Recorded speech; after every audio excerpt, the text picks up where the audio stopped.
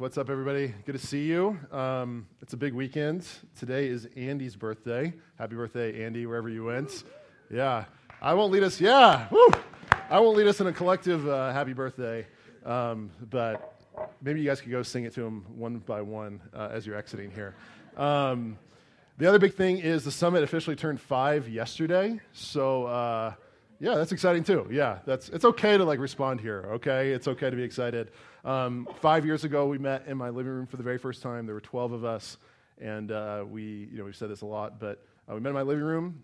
We talked about how we would be a gospel community on mission for Jesus, the city of Denver and the world, and then we ate some cake, I think, that my wife made, and then we played Settlers of Catan. So the church has changed a lot since then, even though we still love all those things, not just the gospel community mission, but cake and Settlers of Catan as well.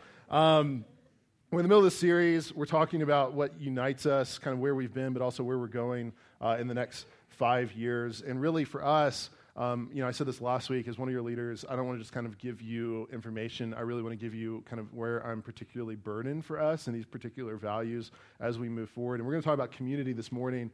As we talk about community, really my burden is that we wouldn't just be desirous of community, but we would be desirous of a particular kind of community, that we would be a people in the next 5 years that don't just sort of drink the cultural Kool-Aid that says we should have this vague, positive kind of connotation towards community, but we should have a really clear definition that we're not satisfied until we enjoy or find. And for me, here's kind of what this burden is birthed out of, is I feel like community is one of those things that just kind of from my observations of the city, we all sort of collectively affirm, but we don't really have a very clear definition of. And maybe just even for that to make sense, what it reminds me of the most is the gluten-free movement. Now, let me just say this on the front end. You guys are super educated. I'm sure you're not like everybody else outside the room. So a lot of you know what it means to be gluten-free. You know what gluten is even. But here's my observation. You go to restaurants throughout our city. Almost every restaurant has a gluten-free section of the menu. People have vaguely positive connotations about gluten-free. They're like, okay, well, it means that I'm healthy, right? But then if you ask the dreaded question of well, what does it actually mean to be gluten-free? I think 1% of the population would be able to answer that actual question. In fact, I'm not sure if any of you watched Jimmy Kimmel Live, but about a year ago, they sent people out to gyms around Los Angeles, and they asked people the question of, do you eat a gluten-free diet? And here's these people, decked out in their Lululemon workout outfits, and, they're super healthy, oh, yeah, I absolutely don't put gluten in my body. I know exactly what's going in my body. I know exactly what I don't put in my body. And then, the very dreaded question came, what exactly is gluten? And every single person sort of pauses and awkwardly talks around it, and then they finally have to be I don't know. And I feel that way with community. Community is such a positive thing now. I talk with so many disgruntled people who've just moved to the city and they don't have community and they're desirous of community. Almost every new business that's starting in the city kind of uses community as some sort of buzzword in a mission statement or any sort of advertisement, we're about these things. But then you push people and you're okay, well, what exactly is this community thing that you're desirous of? And it's kind of like the gluten-free thing. People are I don't know. I'm kind of for it, but I don't really know exactly what it is. And for me, I'm not just trying to be culturally cute or anything like that. For me, I just think there's real ramifications when we don't have very clear definitions. And I think particularly as it pertains to community, there's a couple of ramifications for this that a lot of you have experienced. For some of us, we sort of settle for counterfeits because we don't have a clear definition, because we don't know what the real thing is. We'll settle for something less. And, for me, that really burdens me. It's just in the same way that I see people eat Skittles and they assume that Skittles are good for them because it says it's a gluten-free product on the packaging. In the same way, some of you have given yourself wholly and primarily to a community that is actually something less than God says he desires for your life. So we don't want to settle for counterfeits. But for some of us, we won't settle down until we find the unicorn. And what I mean by that, you're unicorn, isn't that a mythical creature that doesn't exist in reality? Exactly. And there's a lot of us that kind of have these vague positive connotations about community, but we haven't really defined it, and sort of those positive connotations have been informed by books we've read and disgruntled people posting on Facebook and on other social media sites and movies we've watched. And we kind of have this unrealistic expectation of this community that will make all my wildest dreams come true, and it won't demand anything of me whatsoever, and you haven't found it yet, and you're really disappointed that you haven't found it yet. And so you're hopping from church to church, from city to city, from roommate situation to roommate situation, because you won't settle down until you find something. The catch is that something that you're trying to find doesn't actually exist in reality. It's a unicorn. Now, for us, what we need then is a clear definition of what God says we should be desiring if you're pursuing community, and really for us as a church, the type of community that we should be. And the really cool thing, we need a definition, and this is amazing about the Bible. Like, we have this huge need, and the Bible's actually going to meet it. Isn't that amazing? The Bible's just this incredible, incredible book. It's why I love us teaching on a weekly basis. The Bible's going to give us this very clear picture of the three pillars that characterize a healthy, godly community. And so we're going to walk through this and have Paul speak into our lives. For us who are part of the church, I would encourage you to say, like, these things mark us. For those of you who are thinking about joining the church, I would say, like, do these things characterize your life? If not, like, where are you going to belong that has this characterize your life? So we're going to look at these three characteristics right here. Now, the first one is this, is we need a community with a specific identity. We need a community with a specific identity. Now, look at verse 12. Verse 12 says, "Put on then, as God's chosen ones, holy and beloved." Now, let's just pause right here. For some of you, probably for most of you in this room, your immediate kind of propensity is to just kind of be like, yeah, like, tell me what I need to do, right? Like, you're the person who almost, like, you get an email at work, and it starts with, like, a compliment, and you're like, yeah, okay, I know, yeah. Like, what do I need to do? What did I screw up? Tell me what exactly it is I need to do. Like, Paul doesn't write that way, okay? He's not, like, saying something nice so he can, like, hammer you later. He's delivering to you truth. And this is what's so profound about the truth that he's delivering here. This is why we need to camp out on this for a little bit. He's saying that for us as a church, before our identity is found in what we do, instead, our identity is found in whose we are. We looked at this last week, that for us, like, we should find our dignity, our value, and worth, not in what we do, not in what people around us say about us. And for us as a community, we shouldn't find our identity first in, like, what we protest or what we're for or the social activity we do in the city, but instead, we find our identity in whose we are. We are chosen, we are holy, we are beloved, not because of what we do, but because of what Jesus Christ has done for us.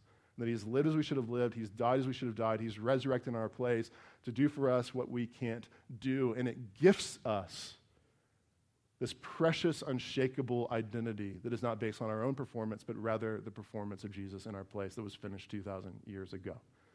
Now, here's why this matters. Let me talk particularly to those of you who might be exploring joining this church or might be exploring Christianity. Here's why this matters so much, is that you and I, we have the propensity to find our identity horizontally when we really should be finding it vertically. Now, I know that doesn't make any sense, and that sounds a lot like a Dr. Seuss poem, so let me, like, break it down here a little bit, okay? You and I, we have this propensity to find our identity horizontally when we should be finding it vertically. What I mean is our identity, like what makes us who we are, what we do, our value, our worth, our natural propensity is to look at the people around us, look at the jobs that we have, look at the causes that we take up, look at our hobbies, and kind of say, that is the thing that gives me my dignity and value and worth. And we're clamoring either to perform to such a degree or to have somebody recognize us to make us feel like we're a good enough person and we're beautiful enough and we're talented enough and we're accepted, and we can be just kind of content with who we are. Now, for those of you who are doing this, let me just kind of warn you, because one of two things is going to happen. Either you're going to find that the positive identity you desire, like the things that you're hoping for, are going to perpetually elude you. Now, here's what's really frustrating about this, is like we hope that we're attractive enough. We're hoping that somebody will say to us, like, you are beautiful, and then all of a sudden we get compared to somebody who's a little bit more beautiful, even like a supermodel. You ladies get compared to this all the time, and it, like, really frustrates you. Can I get an amen? Right? And you're like, okay, like, so I'm getting compared to this woman who's, like, literally that picture was photoshopped, and she's had, like, $10,000 worth of work done last week, and, like, I'm not beautiful? Like some of you with your jobs, like you want to be the best and you want this boss to kind of say, you, like, well done, good and faithful servant. But then all of a sudden there's this person who's a little bit hungrier, doing a little bit more than you, and all of a sudden you're finding like you're not good enough. Or even, like, here's the most amazing thing, as you actually realize that dream of this positive identity that you are the most beautiful, or you are the most successful, or you are the most talented, or you do make money, or your parents finally do approve of you. And then all of a sudden it gets taken away from you because you get a little bit older, and your skills diminish a little bit, and your looks fade a little bit. Like, I saw this, the Broncos are playing a playoff game today, right? We all collectively know this. And, yeah, that's the thing you got the most excited about. I know, I'm excited too, so I'm not I love football. So, I was actually at the playoff game last year. I go to like one Broncos game a year. I haven't gone this year, but I was at the playoff game last year, and we got smoked by the Colts. I don't think it's going to happen today, but I was there. I'm still a little bit traumatized. That's why I haven't been to a game since then. And, Peyton Manning, our quarterback, 5-time MVP winning Peyton Manning, Super Bowl champion Peyton Manning, probably one of the 2 or 3 greatest quarterbacks who ever lived, Peyton Manning, throws an interception in the second quarter. And I'll never forget, Mile High starts booing him. And then there's this guy 2 rows in front of me that yells out to our coach, "Get that bum off the field." Like, oh, it happens that quickly. Like 5-time MVP winning Peyton Manning is now a bum who should be benched, right? And a lot of you feel that. Like, a lot of you feel the fragility of, like, you finally get that identity that you clamored for, and one mistake, one wrong turn, one moment where you failed to live up to the expectations of another, and it's taken away from you. Man, it's terrible to live under that fragility, isn't it? So you'll experience that. You'll experience the positive identities perpetually eluding you, or you'll experience the negative identities always sticking with you. And a lot of you know what this means, to have made a mistake in your past, or have a nickname when you were growing up, or to do something when you were in middle school or high school or college, and have that thing that happened to you, that thing that you did, be part of your identity for the rest of your life, and you're perpetually trying to run away from it. Now, I'll just even give you an example from my own life, because the embarrassing examples from your own life are always the best examples. Am I right? Like when I was in high school, I was not a good student. I was an athlete, and I had a nickname, Stupid Jock, because in high school we just try to like destroy each other, right? I don't know why we do that, but we do. And goodness, I remember like I went off to college, and like when I was in college, and I was like pretty interested in academics, and I was doing a little bit better in school, and I remember coming back and hanging out with my friends for the first time since going off to college. I don't know if any of you have had that experience. It's a weird thing, like you've gone off and you've kind of become a new person, and then you come back and you hang out at the old places that you used to hang out with. I'm in the middle of, we're kind of updating our lives, and I'm talking about like what's happened to me, and I'm like, like it's kind of crazy. Like I actually read books now, and I actually do my homework, and I don't cheat anymore, and like I'm actually learning things, and I might actually even go on and like try to get another degree. And I'm like in the middle of explaining this, and a friend of mine, I still remember his name. I haven't seen him probably since that moment. I won't say it since we're podcasting all this, but he says to me in that moment, he says, "You can't do that, you stupid jock." I was like, "Thanks for the encouragement, buddy." Like, what do you say? And like a lot of you have experienced that. A lot of you experience you did something, or you were somebody, or you made a mistake, and it kind of haunts you from like city to city, or relationship to relationship, or even job interview to job interview. And that's the challenge. Like, that's a challenge when you're finding your ultimate value and worth and dignity. Like, do I matter? If you're trying to find that horizontally in what you do or what people say about you. And the beautiful aspect of the gospel, it says that the most important thing about who you are is not what you do, and it's not what people say about you, but it's what God has declared true in you through the work of Jesus Christ on your behalf. And that you are, like Paul's reminding you here in this moment, that we are chosen, that we are holy, and that we are beloved. And here's the really beautiful thing about this, is you need that. Here's what Paul's saying on the front end of this. It's like you don't just need that individually. Like, you need this corporately as well. Like, you need to belong to a family of men and women who are pushing one another to actually believe this in the ebb and flow of our daily lives. And here's what I believe. I don't believe, like, you should quit every other community you belong to. Like, your job is good. Your hobbies are good. Your gym is good. But here's what I'm willing to believe. Like, I'm willing to believe that almost any of those other things that you belong to don't have this sort of identity formation in your life. And like my guess is if you make a mistake at work tomorrow and you get called in to talk to your boss is not going to be saying to you like, "Man, let me just tell you something. You're holy and chosen and loved no matter what you do." Like, has anybody ever had that conversation with their boss? It's like, if you mess this up one more time, not only do you fail, but you are a failure. It's like, that's a lot of pressure. Man, a lot of it was somebody else's fault the whole time. And what's happening in this room, even as we gather together, the reason we gather weekly and push you to gather weekly is not because we're legalistic or we're overly religious or we're trying to control your life, but because what's happening even in this very moment is identity formation and protection.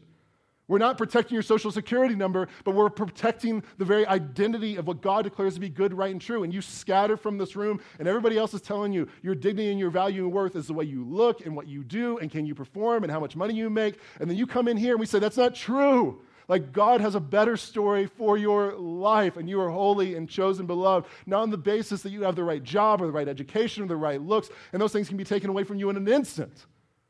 But instead, the finished work of Jesus Christ 2,000 years ago on your behalf. You need to belong. It's not like the church shouldn't be the only community that you belong to, but you do need to belong to a church because you need this in your life, not individually, but corporately. All right, and here's what Paul's going to do from here, okay? So he's kind of established, like, we have this identity in the person and the work of Jesus Christ. He makes us holy and beloved. He's chosen us. And then Paul goes on to say, okay, well, there's a couple of tangible manifestations then of this community, both love and truth. Like, we need a community that's characterized both by truth and by love. A lot of times in culture, people want to swing to one side or the other and demonize the other side. But here's the problem, is that truth without love is cold, callous fundamentalism that doesn't produce true transformation in anybody's life. Love without truth is mere sentimentality that enables the self-destructive behaviors that we need to put to death in and around us. And so, like, let's exist in the tension, because that's where the truth is often found, that we need both truth and love. And that's really what Paul does in the remainder of this, to say that this church demonstrates both love and truth. And he starts with love. And look at this. We'll finish verse 12 now. He says, put on then, because of who we are, compassionate hearts, kindness, humility, meekness, and patience. Verse 13, bearing with one another, and if one has a complaint against another, forgiving each other. And as the Lord has forgiven you, so you also must forgive. And above all these things, put on love, which binds everything together in perfect harmony. Again, if you're anything like me, you just hear a list of things like that, and you're kind of like, wait, what? Like, what just happened? You just kind of tune out. And so, like, let's kind of process these. What Paul is saying is there's a few things that should really characterize us if we are a loving people. Love needs a definition, and Paul's giving a definition to say when we are loving, we do some of these things in the context of community. I'll tell you about three. The first he tells us about is a posture of long-suffering. A posture of long-suffering. And look at verse 13. He talks about bearing with one another. Bearing with one another. Now, here's the interesting thing. Like, if any of you do the online dating thing, probably none of you have put on your profile, like, I'm looking for a mate that I can long suffer with. Like, you probably get swiped to the next person, you know, like, well, that's weird. Like, nobody would say this. I mean, we don't talk a lot about this, right? But, like, at the root, at the foundation of any healthy relationship is a willingness to long suffer, is a willingness to say, not if, but when we see the worst things about each other, when we recognize one another's brokenness, we don't just discard you like some other broken household item in my home, but you're a person. You have intrinsic dignity, value, and worth because you're created in the image of God. And just as God has treated me, so I will treat you. And I hope you don't miss that. Like, as God has treated you, so you are meant to treat other people. And the story of the Bible, the story of the relationship between God and man has always been one of grace. It's been God coming like up against the brokenness and the futility of humanity, and him not discarding us, but him long suffering alongside us. Like, we're kind of taking a break from this, but we're spending 2 years working through the gospel according to Mark. And one of the reasons I love the gospel so much is like, man, Jesus sees the worst of his disciples, and he's not like, okay, like 3 strikes and you're out. I mean, that's the way I function. That's the way you function. You're like, we talked about this, and you messed up again, so we're done here. But man, like, Jesus sees the worst of these guys, and he's like, I don't see who you are, but I see who you're becoming, and I see who I'm making you, and I am committed to you. We are covenanted to one another, and I will be committed to you, even if it costs me my own life. And you know what? It does cost him his own life. And that transforms in the way that we look at other people to be like, man, we're not fundamentally here for you to meet my needs, but instead we are here, even when we see the worst of one another, to long suffer with one another. Because just as God has long suffered with me, so I will long suffer with you as well. Let me just give a little bit of an aside to this, because I know a lot of you are new here, and you're kind of exploring, like, is this the church for me? Is this not the church for me? And I just had this conversation enough that I feel like I just need to kind of hit on this, that I feel like a lot of times people are afraid to commit to this church or any church, because there's almost this unspoken expectation of like, okay, well, you guys have your act together, and I don't have my act together. And if you kind of knew me, if you knew my story, if you knew what I've done, if you knew what I did last night, if you knew what I'm still addicted to, if you knew what I'm still fighting through, you wouldn't even let me in this room. And it's like, that's the opposite of what we believe. Like, the Summit Church is not a community of perfect people. It's a community of repentant people pursuing being like Jesus. And there's a really big difference in that, because like, we are a community then where it's okay not to be okay. It's not okay to stay there. We're not just going to kind of enable you in your brokenness. We're going to push you towards growth in Christ. But at the same time, like, it's okay not to be okay. If the qualifications for membership at the Summit Church were perfection, it would have a membership of one person. His name is Jesus Christ, and the rest of us would be in big, big trouble. Okay? So I just some of you think that, right? You're like, man, if you knew what I did sexually, if you knew what I did, what I'm addicted to, if you knew the drugs I'm in, it's like, let me just tell you something, my friend. We've been at this for 5 years, and there's nothing you can tell me that's going to surprise us anymore. We're going to be like, oh my God, I never heard of that before. We're going to be like, okay, like, welcome to the Summit Church. We're just like you. You know, like you will find a lot of comfort in this community. And so I just want to encourage and spur some of you on with that. All right. So a posture of long-suffering, even for us as a church, we love to long-suffer alongside other people as well. Second, Paul talks about our love being manifested in an eagerness to forgive. He says if one has a complaint against another, forgiving each other. So he calls us to forgive. This is kind of a practical implication. If you're going to be able to exist long-term somewhere and you're going to long-suffer, you're also going to forgive. But here's the thing I love about Paul. He doesn't just sort of give a hallmark statement and be like, well, forgive because you should forgive. No, he actually gives the motivation for our forgiveness. Look at this. As the Lord has forgiven you, so you also must forgive. So again, it's returning to that idea that the way that God has treated us, that's why we talked about the gospel last week, the way that God treats us then transforms the way we treat other people as well. And it's easy for us to be self-righteous apart from the gospel, right? Like for a lot of us, we have the propensity to be very forgiving to people who've made the same mistakes as us. We tend to be self-righteous towards the people that we think we're better than. And so, I don't know, if somebody makes a stupid relationship mistake, if you've also made stupid relationship mistakes, it's natural for you to be empathetic towards that person and tell your own story and say, I'm really sorry. But for those of you who had like a perfect dating experience and a perfect marriage, I think you're the unicorn. If that's you, it's easy for you to look at people who make terrible dating mistakes and kind of feel self-righteous and be like, well, if they were just as wise and smart as me, they wouldn't be in this place. Oh, but the problem with that is that's not the gospel. The problem with that thinking is that it negates the foundational truth that Paul established for us last week that says we are more broken than we ever realized and we are guilty of the most serious mistakes, something far more serious than making terrible relationship mistakes, but instead sin against a holy and righteous God who gave us the very breath that fills up our lungs. And so because we have been forgiven of the worst offense, we become able to forgive others of their offenses against us also. C.S. Lewis put this really well when he said, to be a Christian means to forgive the inexcusable because God has forgiven the inexcusable in you. Third, Paul talks about a putting on of love. Our love is manifested by a putting on of love. Verse 14 says this, and above all these, put on love, which binds everything together in perfect harmony. It's really interesting if you actually, this is where I kind of want to nerd out a little bit theologically. If you translate this really literally in the original language, Paul originally wrote this in Greek. Here's how it kind of would be. Beyond and moreover, all of these things. So he's kind of saying, like, when you walk into a room, when you walk into a community, he's basically saying, like, he couldn't underline or do exclamation points back then. They didn't have that in Greek. So it's kind of like the most important thing when you belong to a community is this. Now, before we even see what he says and understand it, let me just, like, if you're finishing that sentence, what would you put there?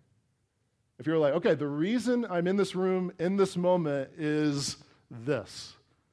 Probably a lot of us would say, so that my needs are met. A lot of us would say, so that I feel comfortable, so that I have friends, that I have people to do things with, that I'm treated fairly. And Paul says this, and this is if you translate it literally.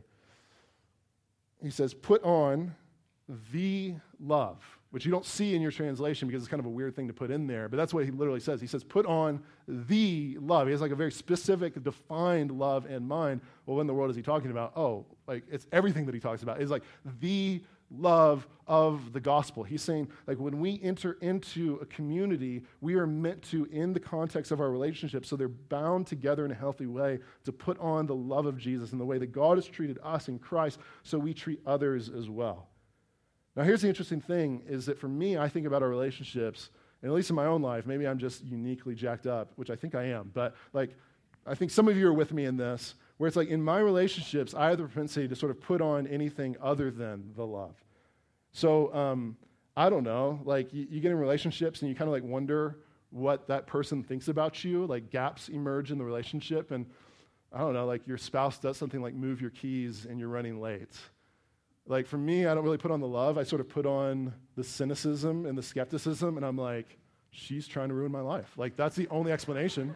Like the only explanation is in this moment, like she is trying to make me late, and she's upstairs cackling like a mad woman, and that's the only explanation. Like, it's the only explanation for why I can't find my keys. Or a lot of you feel this, like, in roommate situations. I remember before I got married, living with roommates, and, like, the tensions that would emerge, and a lot of those, like, were just so unspoken where, you know, you have a conversation about, like, the cleanliness of the kitchen, and it's like, okay, we're on the same page about, like, we don't just put our dishes in the sink, but we put them in the dishwasher so we can kind of coexist with one another.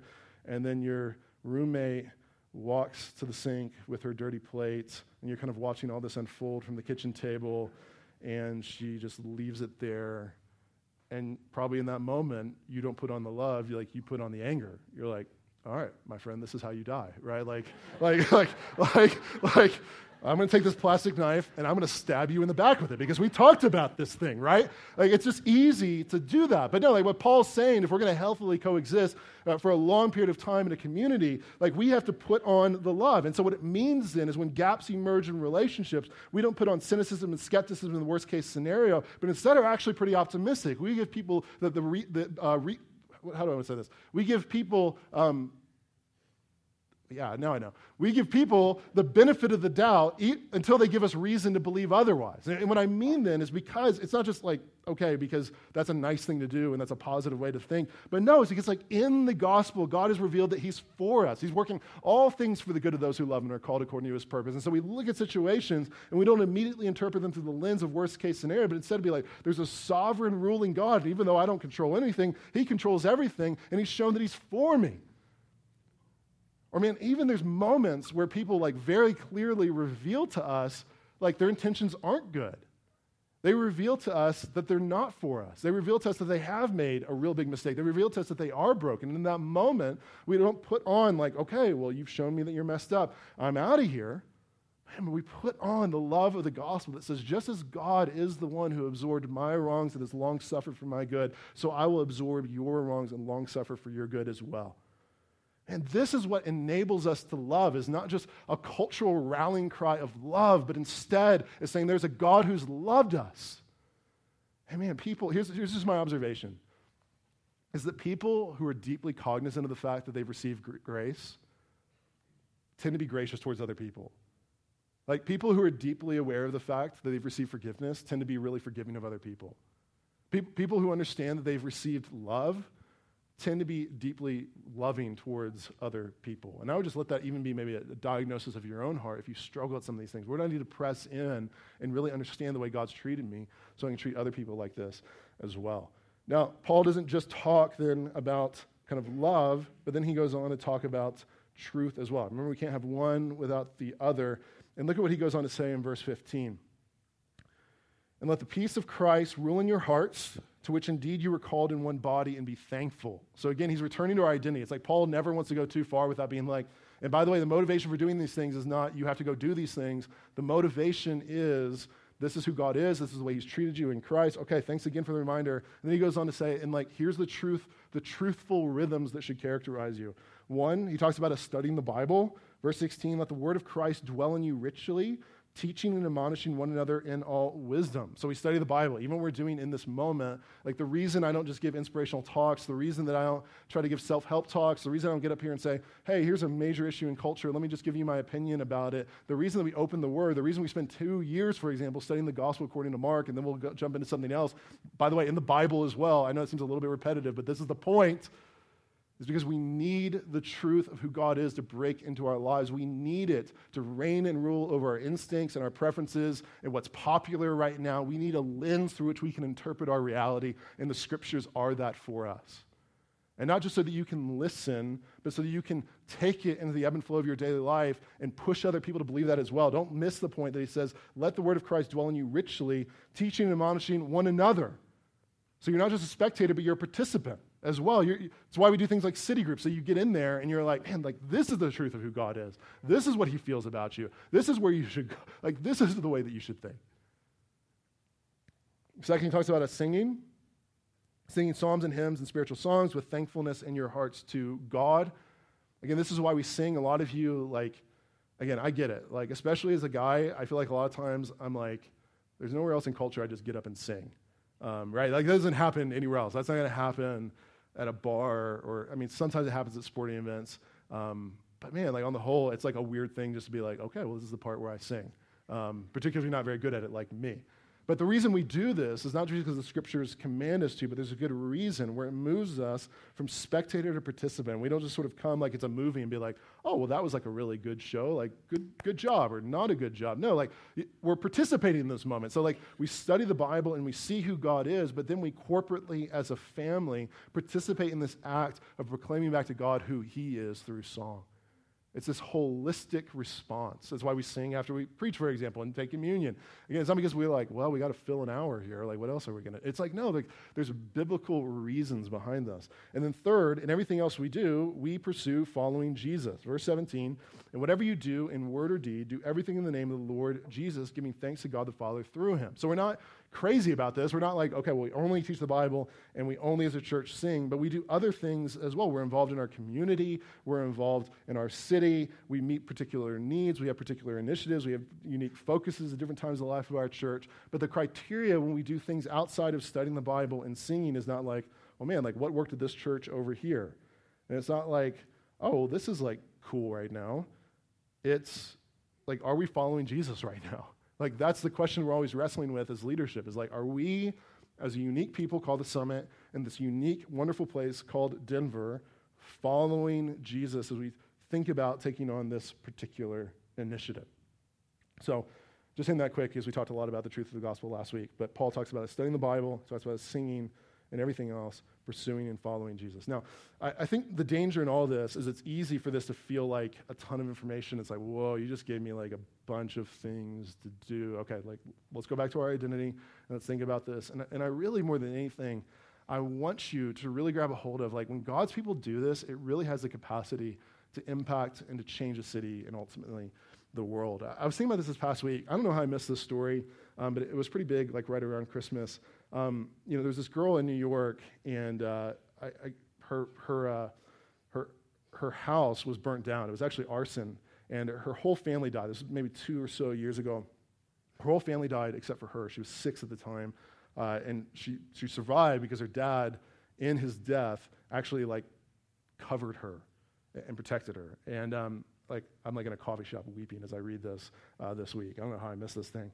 And she was really badly burned. She lost limbs, and her appearance was dramatically transformed and changed. And she basically spent the last 18 months, 2 years or so, in the hospital. Was finally discharged from the hospital this past Christmas. She's being taken care of by her aunt now, and her aunt asks her, like, what do you want for Christmas? And she's basically like, I've been kind of in isolation on my own for so long. All I want is Christmas cards. All I want is Christmas cards. So she's like super optimistic about this. They go to Goodwill. They buy one of those like little aluminum Christmas tree, Christmas card holder things that I've ever seen. It holds like 12 cards. And her aunt is like super nervous about this. Like, are we going to get more than one card? And you kind of know how these things work sometimes because of social media. Like somebody tells somebody who tells somebody who tells somebody who tells somebody that the cards are still coming in, but this little girl actually gets 300,000 pieces of mail. And all of them like super, super heartfelt as well. Like one was a teddy bear from Hong Kong, this little boy, and he said it was his favorite teddy bear, and he says, I hope this keeps you comfortable, and I hope we can be friends. And it's really crazy. Like, I'm going to start crying about it now. But gosh, it's like really, really crazy because they did the math and everything, and they've now found that in this like little town that this girl is growing up in, that she's now broken the record for most mail ever received by anybody who grew up there. Now, here's what's really interesting. I was reading the story. Was for me, it's interesting because like in isolation, one person sending one little girl one piece of mail is not that spectacular, right? Like a postcard isn't that spectacular. But a community of men and women united around a common vision have the possibility, have the opportunity to not just to change the life of one little girl, but to even inspire the world. And I was thinking a lot about that because it's like, for us as a church, like a lot of what we've talked about up to this moment, like it doesn't feel particularly awe-inspiring or dramatic. Like you forgiving when you've been wrong, it doesn't feel life-changing, it feels terrible. Like you being committed and rooted in this city when everybody else in the city lives a story of non-committance and transience, and as soon as it gets hard, you leave and you go somewhere else. Like, that feels hard. It doesn't feel particularly spectacular. Like you being generous with your life and your money, you getting to know your friends and your neighbors and coworkers for their good, you gathering weekly, you opening and studying the Bible weekly, us taking 2 years to go through the gospel according to Mark, us singing, us participating in communion, us baptizing, us giving ourselves for the good and the joy of this neighborhood and the city. Like in isolation, none of those things feel spectacular. They just feel quite normal and a lot of times incredibly, incredibly hard. Man, God's mechanism for changing the world is a community of men and women rallying around a common cause for the good and the joy of a city. And the fruit of that, like God's incredible grace, are not only individual lives changed, but ultimately a city, and we believe ultimately the ends of the earth are transformed as well.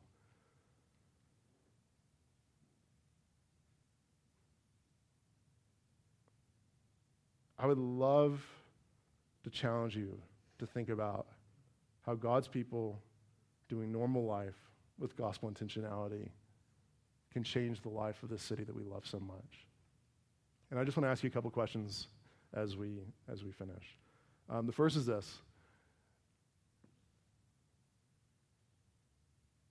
I'm going to need to see it.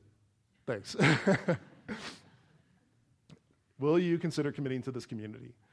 I would love to challenge you to think about just committing to be part of this community. So that's those of you who aren't members here yet. Man, I don't know. A lot of you, you're new, so you just met me, and you don't know if I'm disingenuous when I say this or not, but the reason we want commitment, I know some of you hear that word commitment, and you're like, I'm going to go throw up, okay? I get that. But the reason we want commitment for you is not because we first and foremost want something from you, but we really want something for you. And we really believe kind of the popular cultural way of living today that I just live 18 months here and 18 months there, and as soon as it gets hard, I leave and I try to reinvent myself. That is an exhausting and punishing way to live. And we would love to push you. I mean, again, I understand life will take some of you to other places, and we're not saying if you leave Denver, leave this church, you're absolutely and blanket wrong. But we would love to push some of you men and women in this room to think about, I really want to explore what it looks like to commit to something in this city. I know that's hard, but it's a good, good thing for you. And even may just be okay, I can't make that decision right now, but I'll come to the summit class in a couple weeks. I'll RSVP for that, and I'll show up and I'll get a free meal and at least listen. That's a baby step, right? Baby steps towards commitment. Baby steps towards commitment. Baby steps towards commitment. And that'd be a great, great way to maybe think about doing that. The second thing I would ask you is this. Thank you.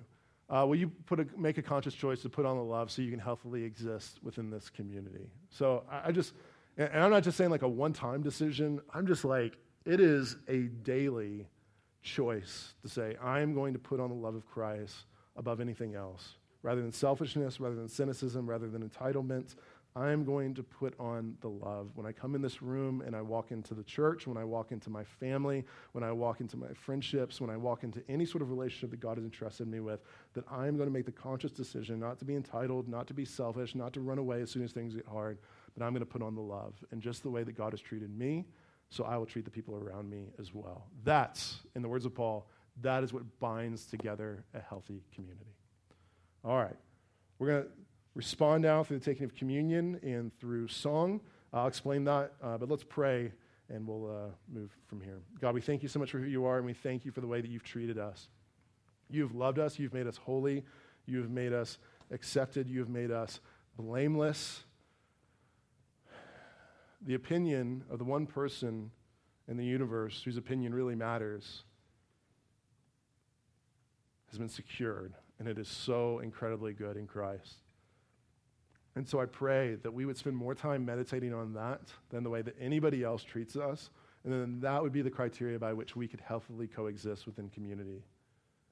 God, we thank you for community. We thank you that you've created us in the image of a communal God, and consequently we are communal beings, and it is why we crave to be around other people. And I pray that we would not satisfy for any counterfeits. There are so many in culture today, and it's not that they're intrinsically evil, but they are not the fullness of what you have for us.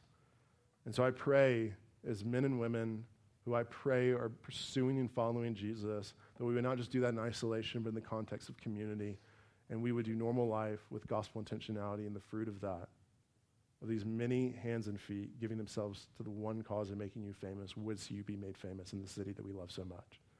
We just ask these things in the precious name of Jesus. Amen.